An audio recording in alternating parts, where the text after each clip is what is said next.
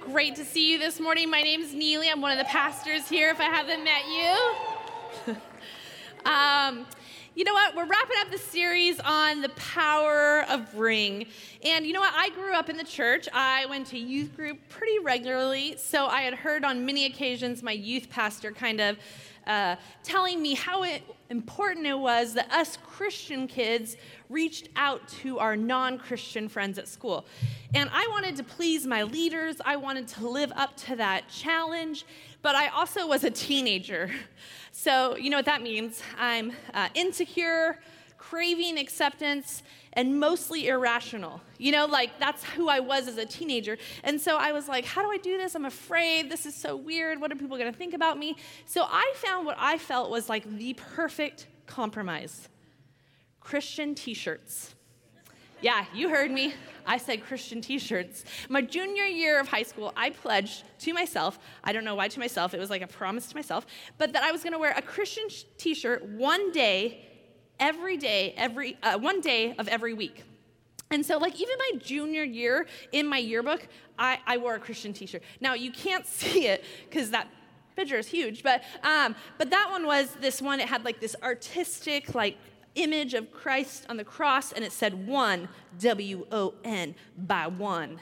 You know? It was amazing. And then I had this other one that was like an ocean scene, and it was like all these cartoon fish going this way, but the Jesus fish was going this way, and it said, go against the flow. Yeah, but my all-time favorite was the next time the devil reminds you of your past, you remind him of his future. Flames of fire. Yeah. And here's the deal. While I cannot tell you any specific stories of life change, let's just be honest, my reward will be in heaven. You know, I got that going for me. I'm so thankful for leaders and pastors and friends who came along, who kind of coached me and helped me understand that there's like a more Jesus-like way to engage people. There's a more maybe normal method for engaging people. But I think there comes a moment in every person's journey, faith journey, where you understand, like, we are called to be bringers, inviters, evangelists. Maybe that word scares you a little bit. But you look at Jesus' words, you look at Paul's writing to the early church, and you understand that we clearly have been invited to experience the power of bring. But also, at the same time, you've probably come into this moment where you're like, this is kind of a scary, unknown. What does this look like in real life? Does it mean I have to stand on the corner with a sign? How do I do this in real life? So we've been spending the last few weeks kind of unpacking this idea. And last week, Pastor Mike talked a lot about our story and writing out our story, understanding the power of our story, and looking for opportunities to share our story. But I want to end this series with kind of coming back to Jesus. How did Jesus engage people? What can we learn from Jesus? And I want to look closely at the longest recorded one-on-one conversation that Jesus had. In all of Scripture, in all the four Gospels, the longest recorded conversation that Jesus had with anybody. And it's found in the book of John, and it's the story of the Samaritan woman at the well. So this encounter is really, really rich. There's so much truth, so much really deep truth in it. And so I think there's some powerful things we can learn about this bring idea. So let's dive into it. You can follow along in your outline. You can open your Bible to John 4, or you can follow along on the screen. Here's what it says. So he, Jesus, left Judea and returned to Galilee. He had to go through Samaria on the way. Eventually, he came to a Samaritan village of Sychar, near the field that Jacob gave to his son Joseph. Jacob's well was there, and Jesus, tired from the long walk, sat wearily beside the well about noontime. Soon a Samaritan woman came to draw water, and Jesus said to her, "Please give me a drink." He was alone at the time because his disciples had gone into the village to buy some food. The woman was surprised, for Jews refused to have anything to do with Samaritans. She said to Jesus, "You are a Jew, and I am a Samaritan woman. Why are you asking me for a drink?" So I want to pause here. There's two significant things that I want to point out right away. She says it actually. She says, look, I'm a Samaritan. I'm a woman. These are really big deals. They're really big deal. They're all the reason why we shouldn't be engaging. A little context is Samaritan and Jews, they had this long history of conflict and animosity towards each other. Samaritans were labeled idolaters. They were labeled hypocrites by the Jew. There's actually a famous rabbi saying about Samaritans. This is what the Jews would say: "May I never set eyes on a Samaritan.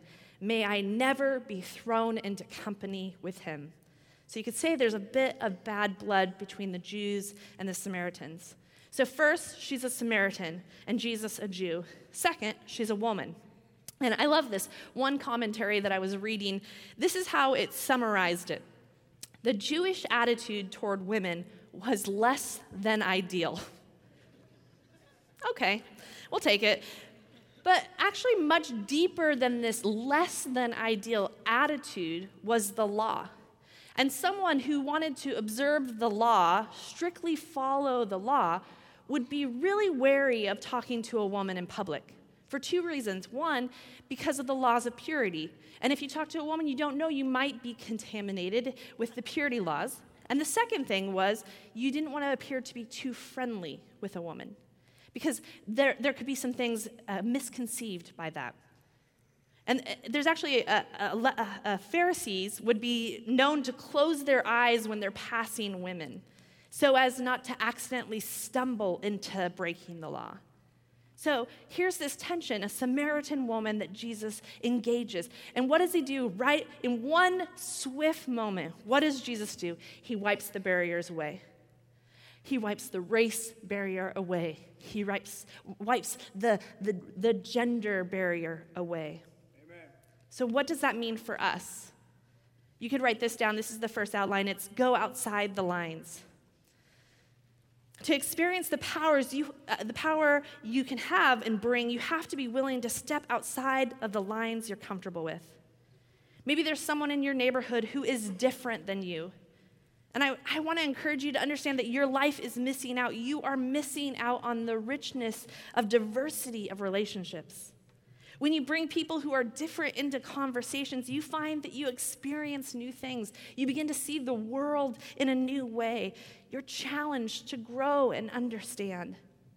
And I find that we are way too often afraid of different. But Jesus modeled for us that barriers should be and can be broken down. When I was in high school, when I was in college actually, I spent a semester abroad teaching English in Vietnam. And I went there and I loved it. I taught kids from 5 years old to college-age students. And I became friends with my college-age friends that I was teaching English. And they decided one night, they're like, we want to take you out on town. We want to give you like the food tour of Saigon. And I was like, I am in. I love food. This sounds amazing, right? So we go out hanging and we're all on scooters, which is awesome. There's like 3 of us on one scooter. It's the most amazing adventure of your life. And we're going all over, and the first stop we go to, it's oysters. And we're like schlucking them back. Is that what you say? I don't know. All I know is I don't like it. It's not me.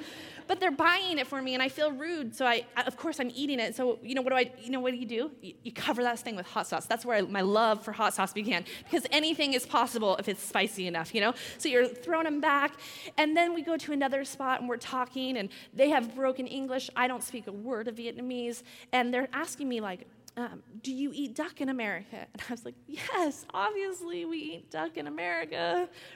What do you think of us? And then they start to ask me another question, and I'm like, I don't know what you're saying. I don't understand. I'm so sorry. They're like, don't worry, we'll get you one. And I was like, oh gosh, it already feels scary.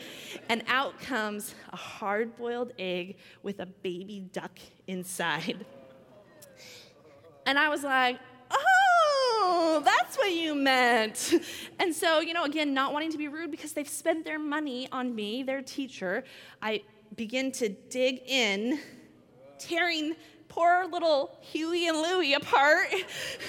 And I'm thinking, where is the sriracha when you need it? I'm just taking that down for the team. I took one for the team in that moment.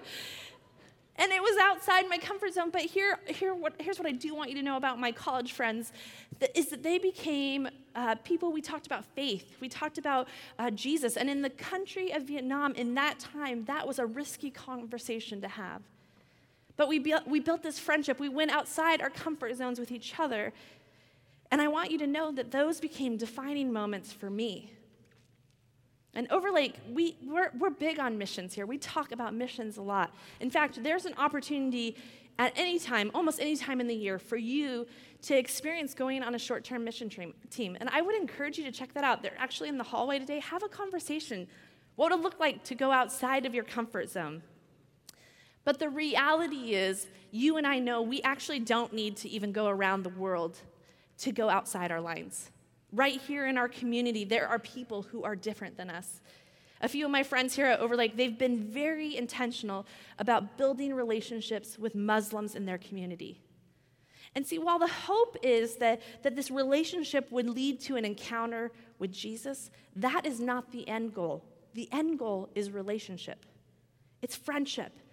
It's understanding that when we connect with people, things happen. When we build relationships, God moves. That's what we believe. That's what we see Jesus do here. Who in your neighborhood, in your workplace, is someone that is outside of your comfort zone, that would require you to maybe step outside of your comfort zone, your lines? So what happens next? What does Jesus do? Let's go back to the passage.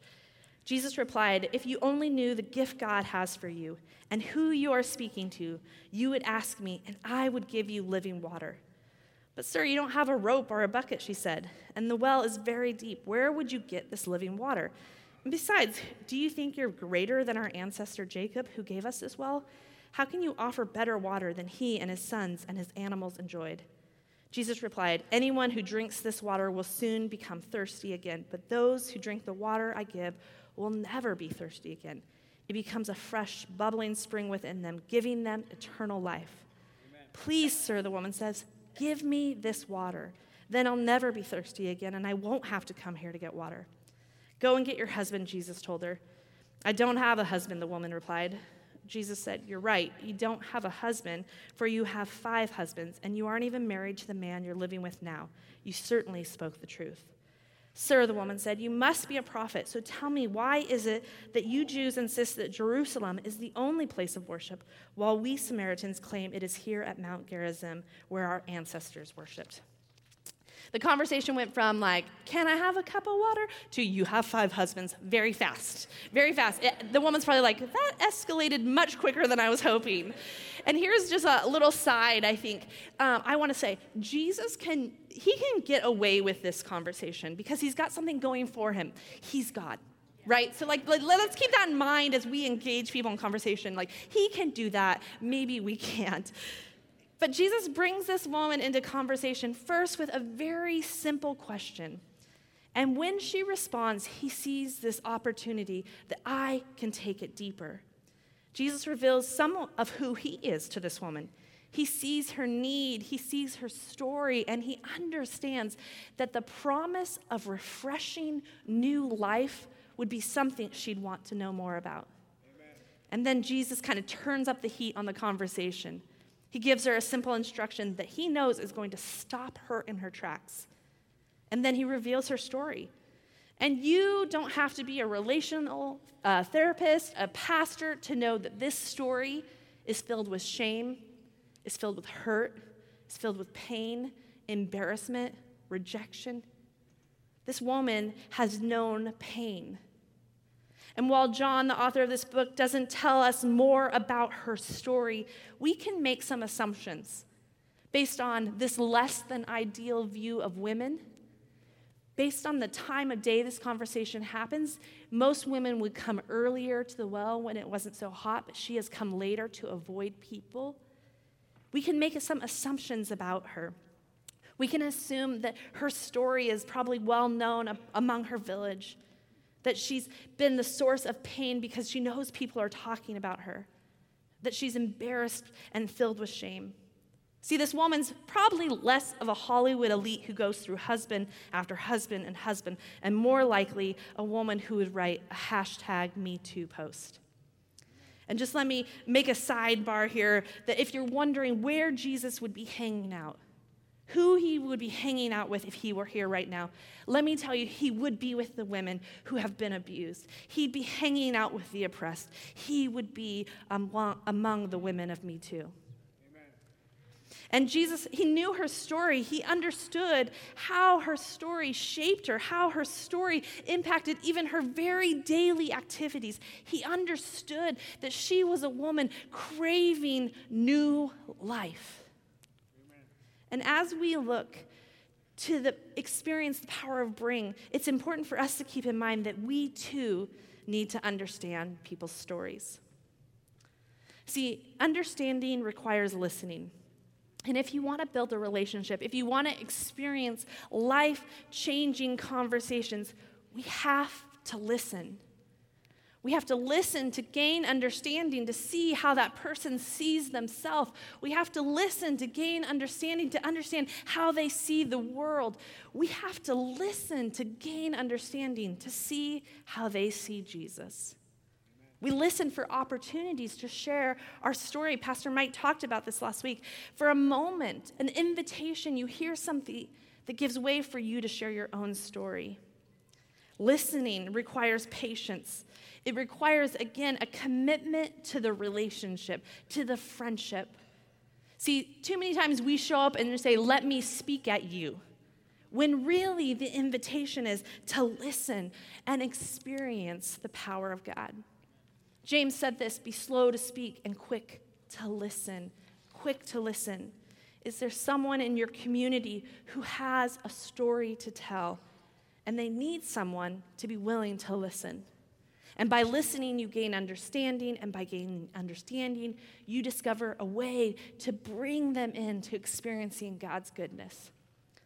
And as we continue this story, I love this woman, what this woman does. Like, she senses like she's overwhelmed with the information, and she does a classic, what I would say is classic American move, and she changes the subject. She's like, well, very interesting, you must be a prophet. How about deep theological truths? You know, like I find myself doing that sometimes when people are asking questions, and I'm like, oh, I don't know if I want to tell you this information. Isn't it so cold today? Like every time the weather, it's so good here in Washington.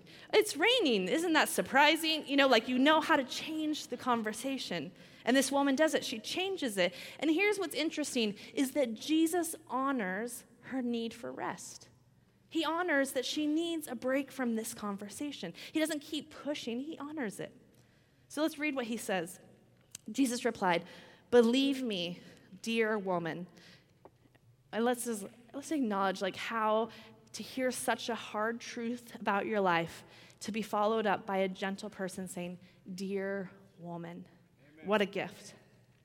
The time is coming when it will no longer matter whether you worship the Father on this mountain or in Jerusalem. You Samaritans know very little about the one you worship, while we Jews know all about him. For salvation comes through the Jews, but the time is coming, indeed it is here now, when true worshipers will worship him that way. For God is spirit, so those who worship him must worship in spirit and truth. The woman said, I know the Messiah is coming, the one who is called Christ. When he comes, he will explain everything to us. Then Jesus told her, I'm the Messiah. Just then his disciples came back. They were shocked to find him talking to a woman, but none of them had the nerve to ask it.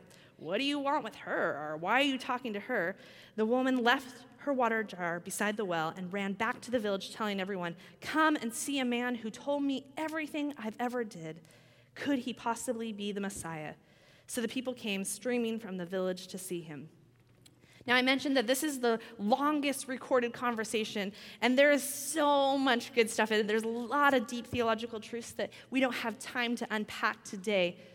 But I do want to point out a few things, that in this passage, Jesus actually is quite a gift to answer her question. He gives her the deep truth of this question. And he also reveals truth about himself. And this is actually the first account in the book of John where Jesus makes this declaration, I'm the Messiah. And he only makes that declaration a limited amount of times in the book of John. And here it is, he makes it the first time with a woman who is an outsider, who has a messy story. And what does Jesus do? He says, listen, just you and me, I'm the Messiah. I'm the one you're waiting for. And I just think, man, there's so much power in that reality. Not only does he give her information about himself, he gives her a break from the conversation being focused on her and her story, and he shows her compassion. Have you ever thought about the voice you hear scripture in your head? Like, maybe I'm just weird in that way, but the reason I ask is, I think about this woman and how she responds when the disciples come back. First of all, they come back and they're like, what is she doing? Like that is kind of a weird dynamic we should talk about someday, but we're not going to today. But she leaves, she senses their attitude and she goes, but to what? She goes back to her village and she's like, listen, everyone, I've met the Messiah and here's how I know. He told me everything I've ever did. Now, maybe I'm different, but if I sat down in a conversation one-on-one with someone and we had a conversation, this person told me all the things I've ever did wrong. First of all, a very long conversation.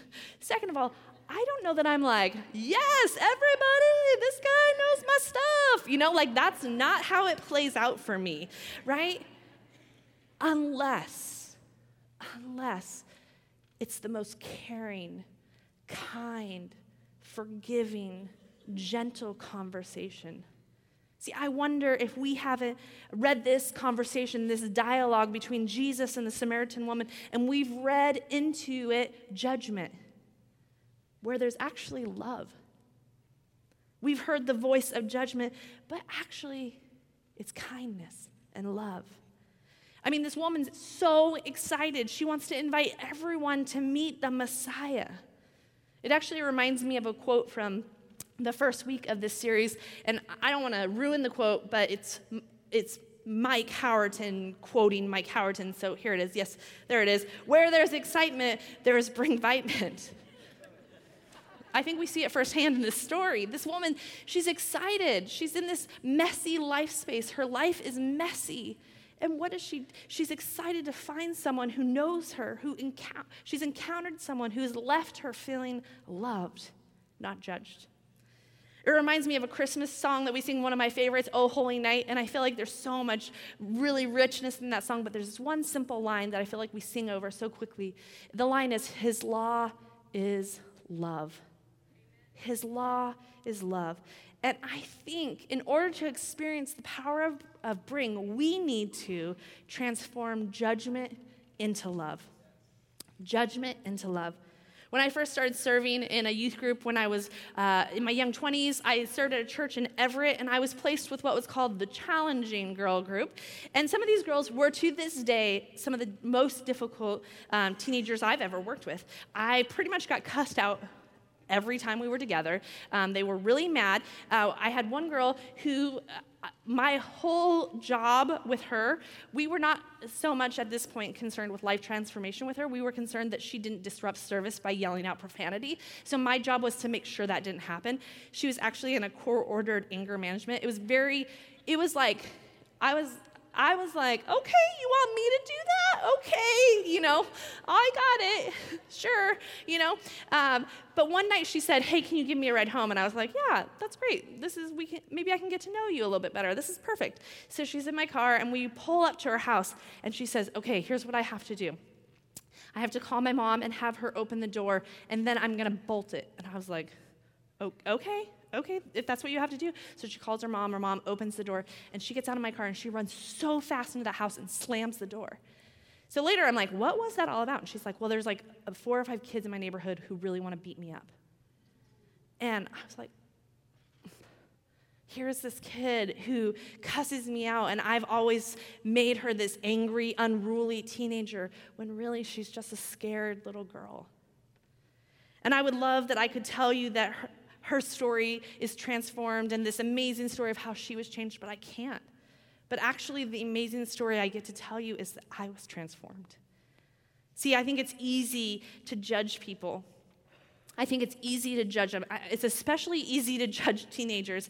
They are messy, and they are so hurt and wounded, and they can't even imagine that a caring adult would look them in the eyes and say, you're loved and you're worthy to be loved. They can't imagine it because they're so used to every other adult in their life judging them. But she changed my perspective. She changed how I see people. Reggie Joiner, he's an author who writes books for people who work with teenagers. He said this: some of us have been so programmed to see sin in people that we've forgotten how to see the image of God in them. See, you and I, we've been trained to judge, but Jesus is inviting us to love. Judgment and shame, they are great tools for behavior modification. They're great tools for that. They are not great tools for connection and feeling connected to another person. They are not great tools to reveal to a person that they are loved by a God. See, love connects people. Love invites people into relationship. Paul says in Romans, it is your kindness, God, that leads us to repentance. Another way, this author says, love is the easiest way of evangelism. See, the stories of people finding faith, the people that having lives being transformed because they got in a yelling match with a Christian about their sin are rare, in fact, probably non-existent. 1 Corinthians says it this way, if you can use your words to communicate to the whole earth, but you don't love them, you're like a noisy gong, because it's judgment. People can't hear it. The stories of people experiencing Jesus because someone loved them, even when they were messy or living out of their brokenness, those are the stories of God's power. They are the stories of people encountering the love of a God through another human being loving them. Who in your community, who are the people in your life who they bring up judgment for you? Who stirs that up? The challenge would be, how do you replace that judgment with love? How do you choose love instead? So how does this story end? It says this, many Samaritans from the village believed in Jesus because the woman had said, he told me everything I ever did. When they came out to see him, they begged him to stay in their village, so he stayed for 2 days, long enough for many more to hear his message and believe.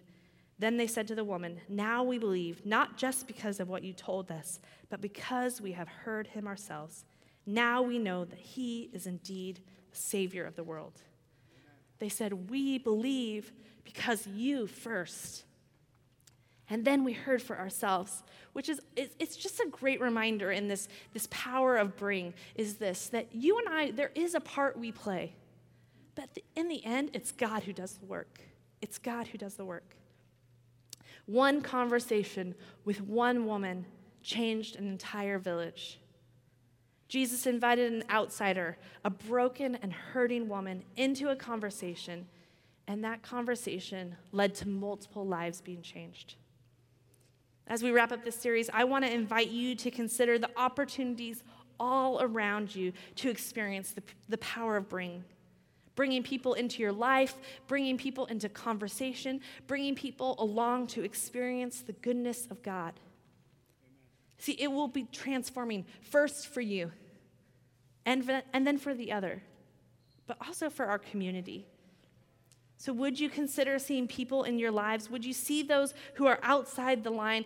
And would you consider what would it take to go outside, to understand them, to turn that judgment into love?